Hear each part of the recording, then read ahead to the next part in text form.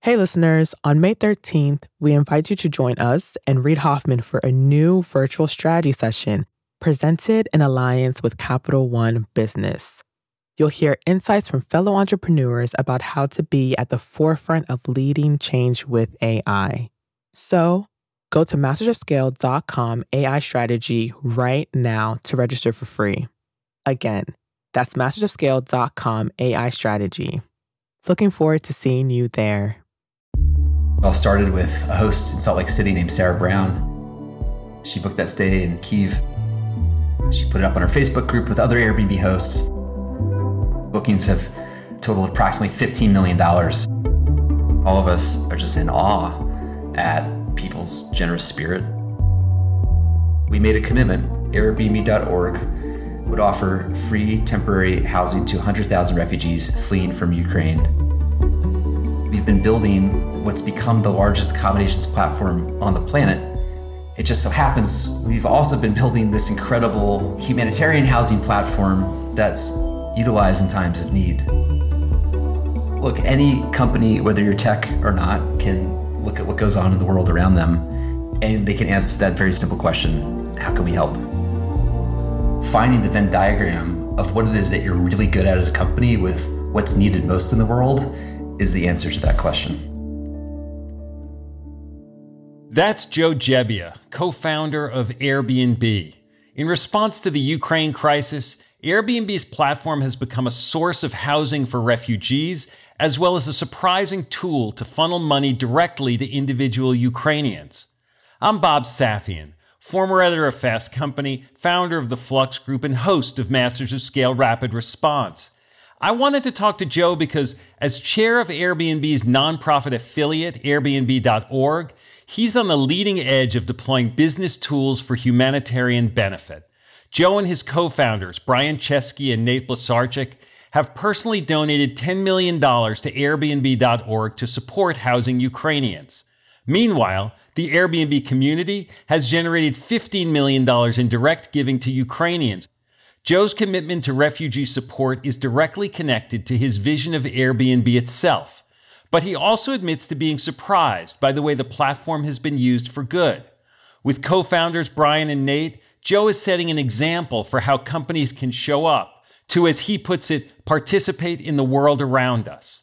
Activating the community around a company and asking for help, as he does here, are key lessons in meeting that task.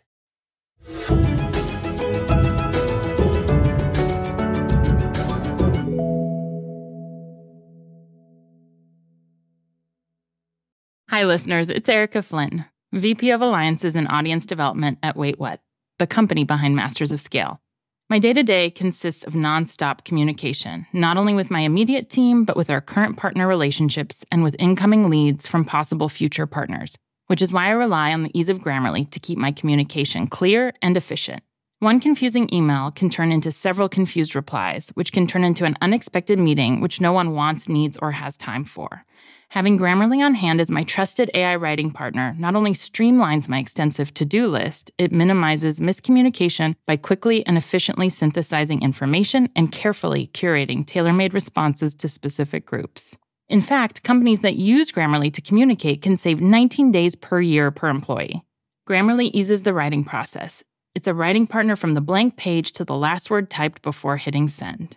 Join me and over 70,000 teams who trust Grammarly to work faster, hit their goals, and keep their data secure. Visit Grammarly.com to learn more. That's Grammarly.com. I'm Bob Safian, and I'm here with Joe Gebbia, co-founder of Airbnb and chairman of Airbnb.org. Joe is coming to us from his home in California as I ask my questions from my home in New York. Joe, thanks for joining us. Bob, it's so great to be here. Airbnb was one of the first big brands to jump in support of Ukrainians, announcing that Airbnb.org would offer free short-term housing to up to 100,000 refugees. And soon after that, there was also a more organic effort, I guess, that sprang up to send funds directly to people in Ukraine using the Airbnb platform. I'm eager to hear more about both of these stories, as well as Airbnb.org's other activities and impacts and partnerships. let's start with that first weekend and the decision to house 100,000 refugees. How did that come about? Bob, thanks again for having me on the show. It's great to be here. And super excited to talk about these incredible acts of generosity taking place in the world right now. So going back to that weekend, it wasn't that long ago, February 24th, Russia invades Ukraine. We were watching the news reports in horror. We could see that it was likely a lot of people were going to be displaced from their homes. I was on a hike that weekend, and I remember being in touch with Brian. We're talking multiple times throughout the day, Saturday and Sunday, asking the question, how can we help? On Airbnb.org, it's our platform where we house people in times of crisis, housing people displaced by natural disasters, housing refugees and asylum seekers as they enter new countries. And so we made a commitment on February 28th. We announced that Airbnb.org would offer free temporary housing to 100,000 refugees fleeing from Ukraine via our hosts. You've done this before, or things like this in other situations. Done this first through the Open Homes program that you launched before Airbnb was public. I think I first saw it after Hurricane Sandy. I'm not sure, is that right? Yeah, you got it right. And then during COVID, you tapped this again to help healthcare and other frontline workers also. So this has been a process that you've done several times. Going back to Hurricane Sandy in 2012 in New York City, when tens of thousands of New Yorkers were displaced, we get this email from a host named Shell who says, "Dear Airbnb, I've got empty guest rooms in my Brooklyn loft. How do I volunteer those for free to those displaced by Hurricane Sandy?" And that simple suggestion from our host community triggered a whole bunch of changes to our platform where we enabled people to offer their rooms for free in times of crisis. And that one idea from a host has now spread to hosts all over the world. We've housed more than 130,000 people in need of shelter due to natural disasters, medical needs, or displaced refugees. Last September, when you might remember the images coming out of Afghanistan of the evacuation taking place, the United States took in north of 80,000 Afghan refugees. Around that time, it was a similar weekend where Brian and I and the executive team were on the phone saying, how can we help? And our answer was to make a commitment to house 20,000 Afghan refugees in the United States. It's so crazy to me that all this time we've been building what's become the largest accommodations platform on the planet. It just so happens we've also been building this incredible humanitarian housing platform that's utilized in times of need. If you go back deep into the history of Airbnb, there's an email that Brian sent to Nate and I on August 1st, 2008, before we launched the company on August 11th, 2008. These are early days. Super early days. This is the three of us sitting at Rouse Street around our living room table working on our laptops. And Brian sends an email to the tune of, hey guys, we should really think about what kind of role we want to play in the world and what kind of ways we want to give back. And that sentiment, that spirit has always been within the three of us. And it's just been a joy to bring Airbnb.org to life, to formalize that spirit, and to really unlock the generosity of so many people around the world. It's so touching to hear from both the host and the guest of what it meant to them to participate in times like this. Of course, the guests are so grateful, but oftentimes the hosts find something in it that they didn't expect, a new feeling of purpose in some cases, that they watched these images on TV and they kind of felt helpless. Like, what could I as one person possibly do to make a difference? And they found that way to make a difference through our platform. Now, how does the matching work? I mean, you've got people in Ukraine, you've got houses. Are you guys actually matching the guests and those in need, or are there partners who are doing that? Like, because that's a whole different kind of logistical challenge that's not necessarily what Airbnb's forte is, right? We work with local partners on the ground. In this case, in Ukraine, partnering with resettlement agencies who have the deepest expertise in crisis response, and they know how to provide the right support and care and safety that refugees need. For example, the UN's International Organization for Migration. They do the vetting to make sure somebody is who they say they are. Are there children? Are there elderly? Do you need 2 bedrooms? And then so the field agents for those agencies then come onto Airbnb.org to search and then do the matching for the family in need with the host that has the right accommodations. Gotcha. And so you give vouchers, I guess, to these partners that they can then use to activate what's available on the platform. That's right. The stays are always free to the guest, or in this case, to the refugees. And it's either because the host has donated their home, or in a case where that's not possible, we will fund the stay on behalf of the guest. Do you also work with governments? So during COVID, we leveraged our platform to, again, ask how could we help. If you remember the early days of COVID, doctors and nurses were actually sleeping in cars and parking decks between shifts. This all started in Milan in Italy, and our Italian host really stepped up and rose to the challenge and started housing first-line responders. The government in France actually worked with us closely, and they put out an invitation and endorsed the idea that essentially anyone in France could open up their home to a frontline responder. And so the same's happening right now in most of Europe. We're working as closely as we can with the governments in the bordering countries to Ukraine and other Western European nations. And this is also then a way that you can sort of identify additional hosts who might be able to provide help for this flood of refugees in all these places. Yeah, because one of the biggest misconceptions is that people think, I have to be an existing host on Airbnb to participate. And the reality is you don't have to be an existing host. Anybody can sign up. Anyone with an extra guest room down the hall or, a guest house in the backyard, any kind of extra space can be utilized, and we can help match it with somebody who needs it. You and Brian and Nate, you collectively committed $10 million to Airbnb.org's Ukraine initiative recently. So Airbnb doesn't itself fund all of the .org's efforts. No, it's a nonprofit, so we're able to raise money. The company steps up time and time again. It's inspired a lot of other people to donate as well. Every dollar that comes in gets put towards helping house somebody. So I have to ask you, how did you decide on $10 million?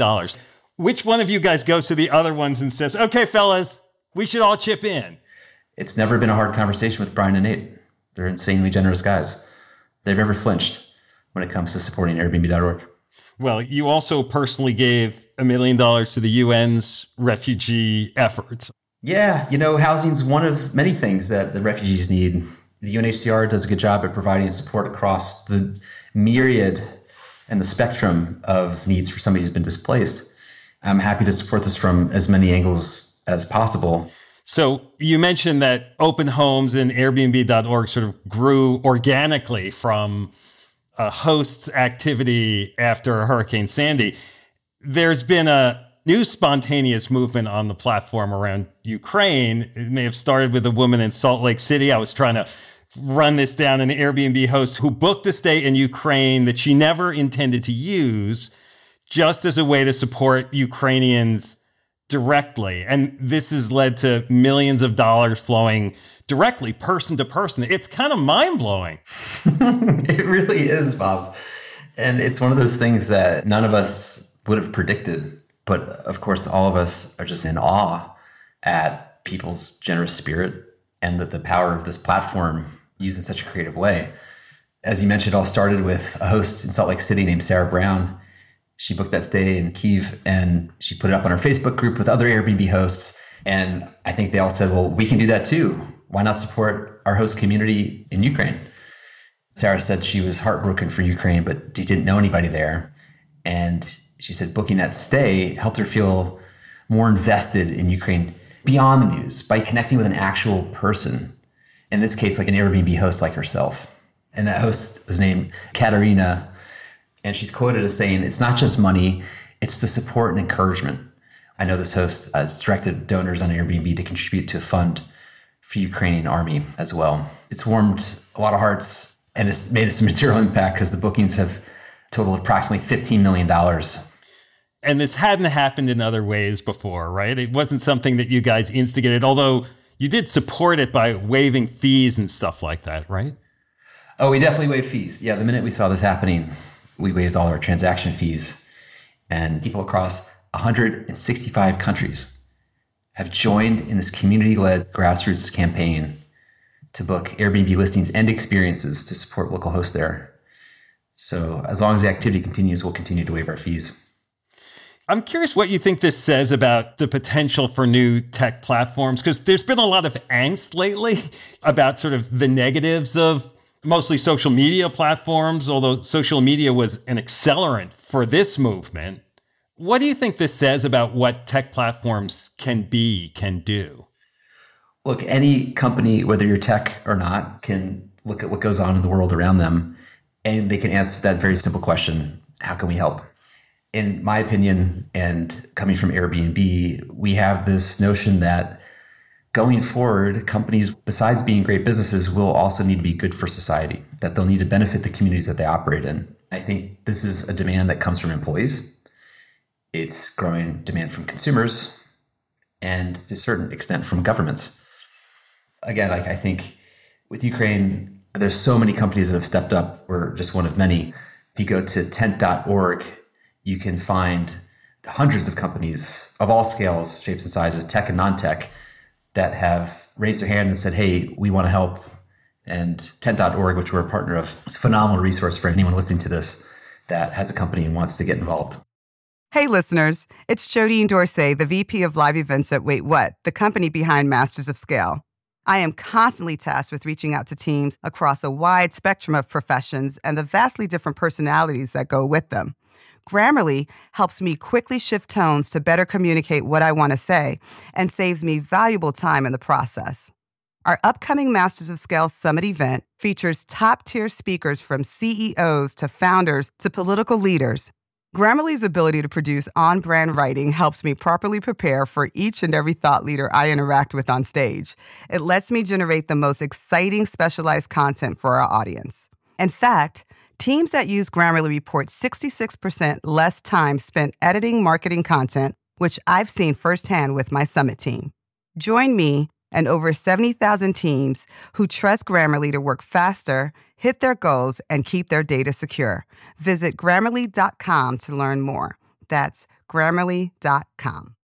Before the break, we heard Joe Gebbia talk about how Airbnb.org and the Airbnb community are aligning to help Ukrainians in need, raising millions of dollars and housing thousands for free. Now he talks about how doing good can advance and define a modern business, and the importance of asking what would make us proud. He also shares his personal journey of discovery around refugees, as well as some verbatim sentiments he's receiving from Ukrainians living in harm's way. You mentioned that even before Airbnb started, Brian raised the idea of sort of the good that the organization, your efforts might do. A decade ago, as I recall, you sent a note to Brian and to Nate, kind of reminding them and suggesting the idea of having a nonprofit as part of the structure of the organization. Is Airbnb.org part of the conscience of Airbnb, like to remind the organization that this breadth of stakeholders exists? 100%. When there's a hurricane in the southeast of the United States, or there's a typhoon in Asia, wildfires in Canada, we have the capacity to be there, to respond sometimes faster than governments. I think it's our way of saying, how do we go beyond just being a successful company? How can we find ways to participate in the world around us? And in this case, to improve the communities and serve the communities we operate in. Historically, sometimes business looked at doing good as like a cost, like a distraction from making money in some ways. And as I was thinking about what Airbnb.org is doing, providing these benefits for Ukrainians, there's also benefits for Airbnb's business, right? There's brand awareness and improved relationships with governments in these countries. And you guys have had some tense times, sometimes in new markets, right? And bringing additional hosts on board, introducing new people to the idea of the platform. Like, doing good work can be good for the business too. Was that always part of the idea? I don't know. Patagonia comes to mind as like a company that's synonymous with doing right for, in their case, the environment, as well as doing right for their customers, as well as doing right for their shareholders. I think more people are looking for more Patagonias in more product categories. I think more people are saying, what's the Patagonia of blank? If that existed, I would love to buy from them or use their service. My generation, the millennials, and even more so with Gen Z up and coming, these generations really care about who they're doing business with. If you're one of the listeners to this show, do you have lessons or advice you would give to them about their role, their responsibility, and how to integrate that with the for-profit side of their business? My advice to other founders or people that I've spoken to over the years is to find a natural extension of their core business as a way to give back. Every company has a superpower of some kind. Facebook has theirs, or Apple has theirs. Like, everybody has their own core competency. And I think finding the Venn diagram of what it is that you're really good at as a company with what's needed most in the world is the answer to that question. So that weekend, Brian and I were talking. We asked ourselves, if we were alive in World War II, what would our company have done? How would we have gotten involved? Just imagine it's 10 years from now and you're looking back on this moment of decision-making. Would we be proud of the way that we showed up? Usually the best answers for us come when we ask that question. Would we be proud? You are personally engaged and animated by the plight of refugees. And I heard that your commitment sort of deepened after a research trip you took to Africa. Yeah, this topic wasn't even on my mind for most of my life. And then I remember in 2015, one of the software engineers that worked on my team came to me with a proposal for how our platform could help housing refugees. And if you remember, the global topic of that summer was refugee displacement. Anyway, this software engineer shares with me this proposal, and in it, there's a slide that I'll never forget. It was an estimate of the number of displaced people globally between 2015 to 2044. And the number grew from 70 million to upwards of 300 million people. I remember thinking, oh my God, that's like the population of the United States. In my lifetime, the population of the US will be displaced, either due to climate change, conflict, political strife, etc. And it just occurred to me, what can we do to put a dent in it? If this is going to be an issue that is around as long as our brand is, how can we do something? And so I became more invested in learning more. Over the years, I got to know Malala, and she invited me to a trip in Africa for Malala Day to focus on girls' education in refugee camps specifically. So we went to Kenya and to Rwanda, and there was one moment, Bob, on that trip that was one of those moments that forever changes your perspective. I'm walking through a camp in Rwanda for Burundi refugees. There's these rows of mud huts, and there's no windows. There's a sheet for the door. I'm with a UNHCR translator to translate Burundi French for me. There's a woman standing at the door with a toddler in her arm and roughly a 3-year-old holding her hand. And she tells me that a couple weeks earlier, she was trying to flee Burundi in the middle of the night.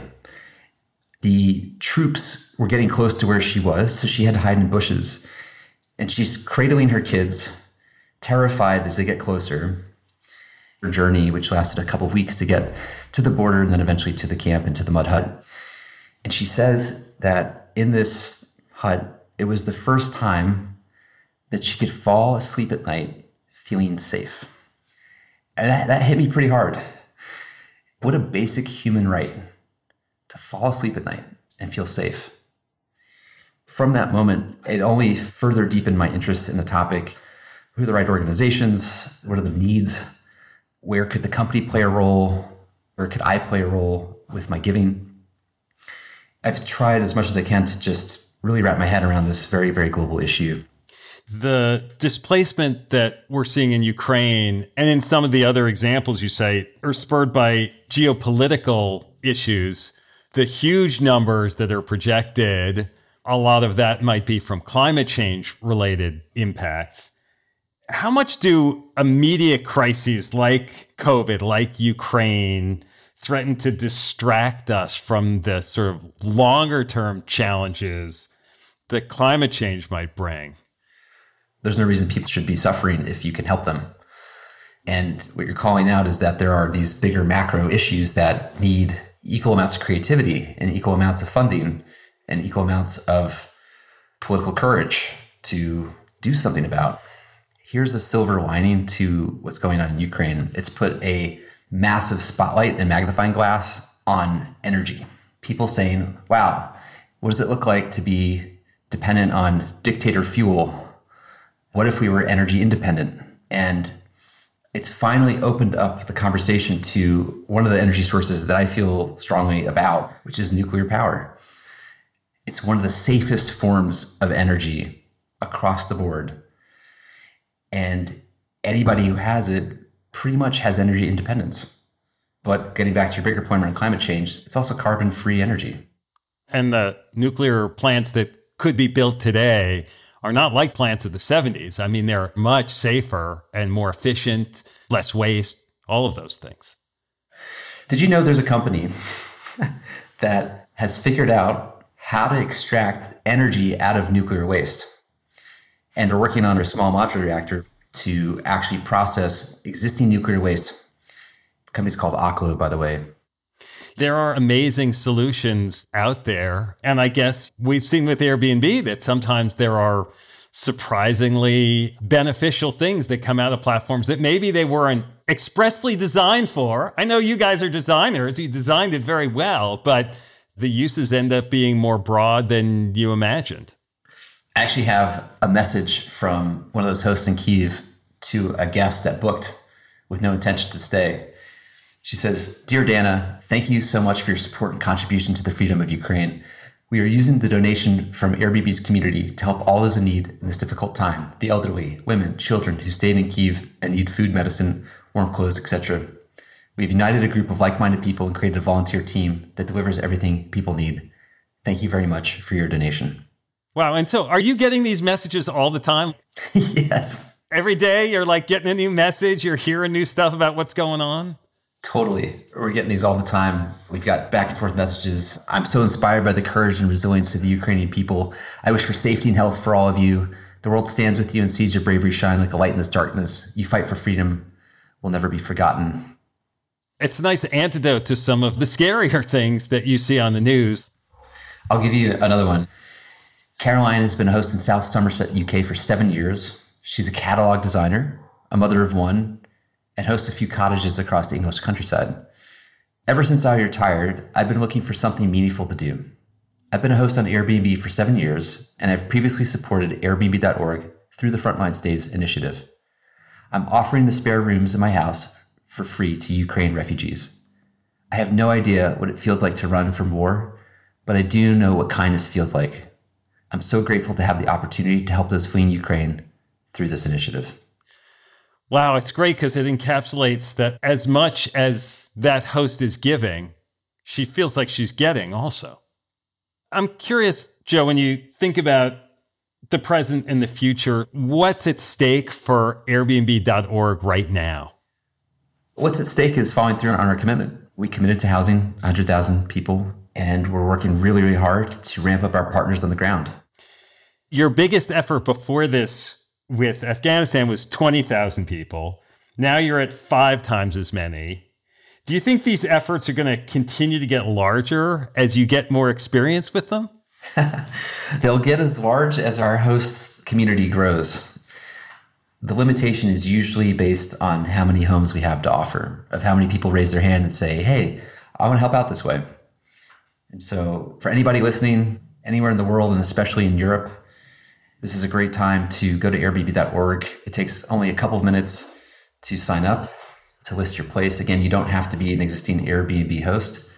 And when you sign up on the platform to take in this case, refugee, you get 24/7 customer support. You get air cover, which is our top to bottom protection, which includes $1 million in host damage protection, as well as $1 million in host liability insurance. Bob, it's so comprehensive. It includes things like carpet cleaning and pet damage, and it's free for all hosts. So for those who have the space, please consider signing up. And if you don't have the space, you're not able to host, please consider donating to Airbnb.org to fund stays for refugees. One thing I'll add, Bob, is the countries where we're in the greatest need of homes and hosts are Poland, Germany, Hungary, Romania, and Slovakia. So for anybody listening in those countries, if you have any interest, please go to Airbnb.org where you can learn more. Well, Joe, thank you. Thanks so much for doing this. Bob, it's such a pleasure to be on the show. Thank you so much. Hi, everyone. It's Jeff Berman, CEO of Wait What and co-host of the Masters of Scale podcast. Like many of you, my to-do list changes by the minute. Whether I'm working with partners or hashing out legal documents or brainstorming with our team, there is never a shortage of tasks that require attention and constant communication. Like Masters of Scale co-host Reid Hoffman, I know artificial intelligence is a huge part of our future, and Grammarly is an enterprising leader in AI. With Grammarly, what used to take a few hours only takes a few clicks. It's like having a collaborator for my writing, helping me generate better first drafts and tailoring messages to our specific audiences. It's not only a superior AI tool, it is a safe AI tool. And as a CEO, security is always top of mind. Grammarly has 14 years of experience and a business model that never sells our data. Security has been a priority since day one and continues to be integral to Grammarly's values today. Join me and over 70,000 teams who trust Grammarly to work faster, hit their goals, and keep their data secure. Visit Grammarly.com to learn more. That's Grammarly.com. Masters of Scale Rapid Response is a Wait What original. The show is recorded remotely using sanitized audio gear. I'm your Rapid Response host, Bob Safian. Host for Masters of Scale is Reid Hoffman. Our executive producers are June Cohen and Darren Triff. Our supervising producer is Jay Punjabi. Our producers are Jordan McLeod, Christina Gonzalez, and Marie McCoy-Thompson. Our music director is Ryan Holiday. Original music and sound design by Daniel Nissenbaum and the Holiday Brothers. Audio editing by Keith J. Nelson, Stephen Davies, Andrew Nault, and Mike Gallagher. Mixing and mastering by Aaron Bastinelli. Special thanks to Emily McManus, Sarah Sandman, Kelsey Capitano, Tim Cronin, Charlie Meneses, Adam Heiner, Anna Pizzino, Ben Richardson, Mina Kurosawa, Saida Sapieva, and Colin Howard. Become a member of Masters of Scale to get access to a year's worth of courses and content on the Masters of Scale Courses app. Find out more at mastersofscale.com/membership. Visit mastersofscale.com/rapid response to find the transcript for this episode, and be sure to subscribe to our email newsletter.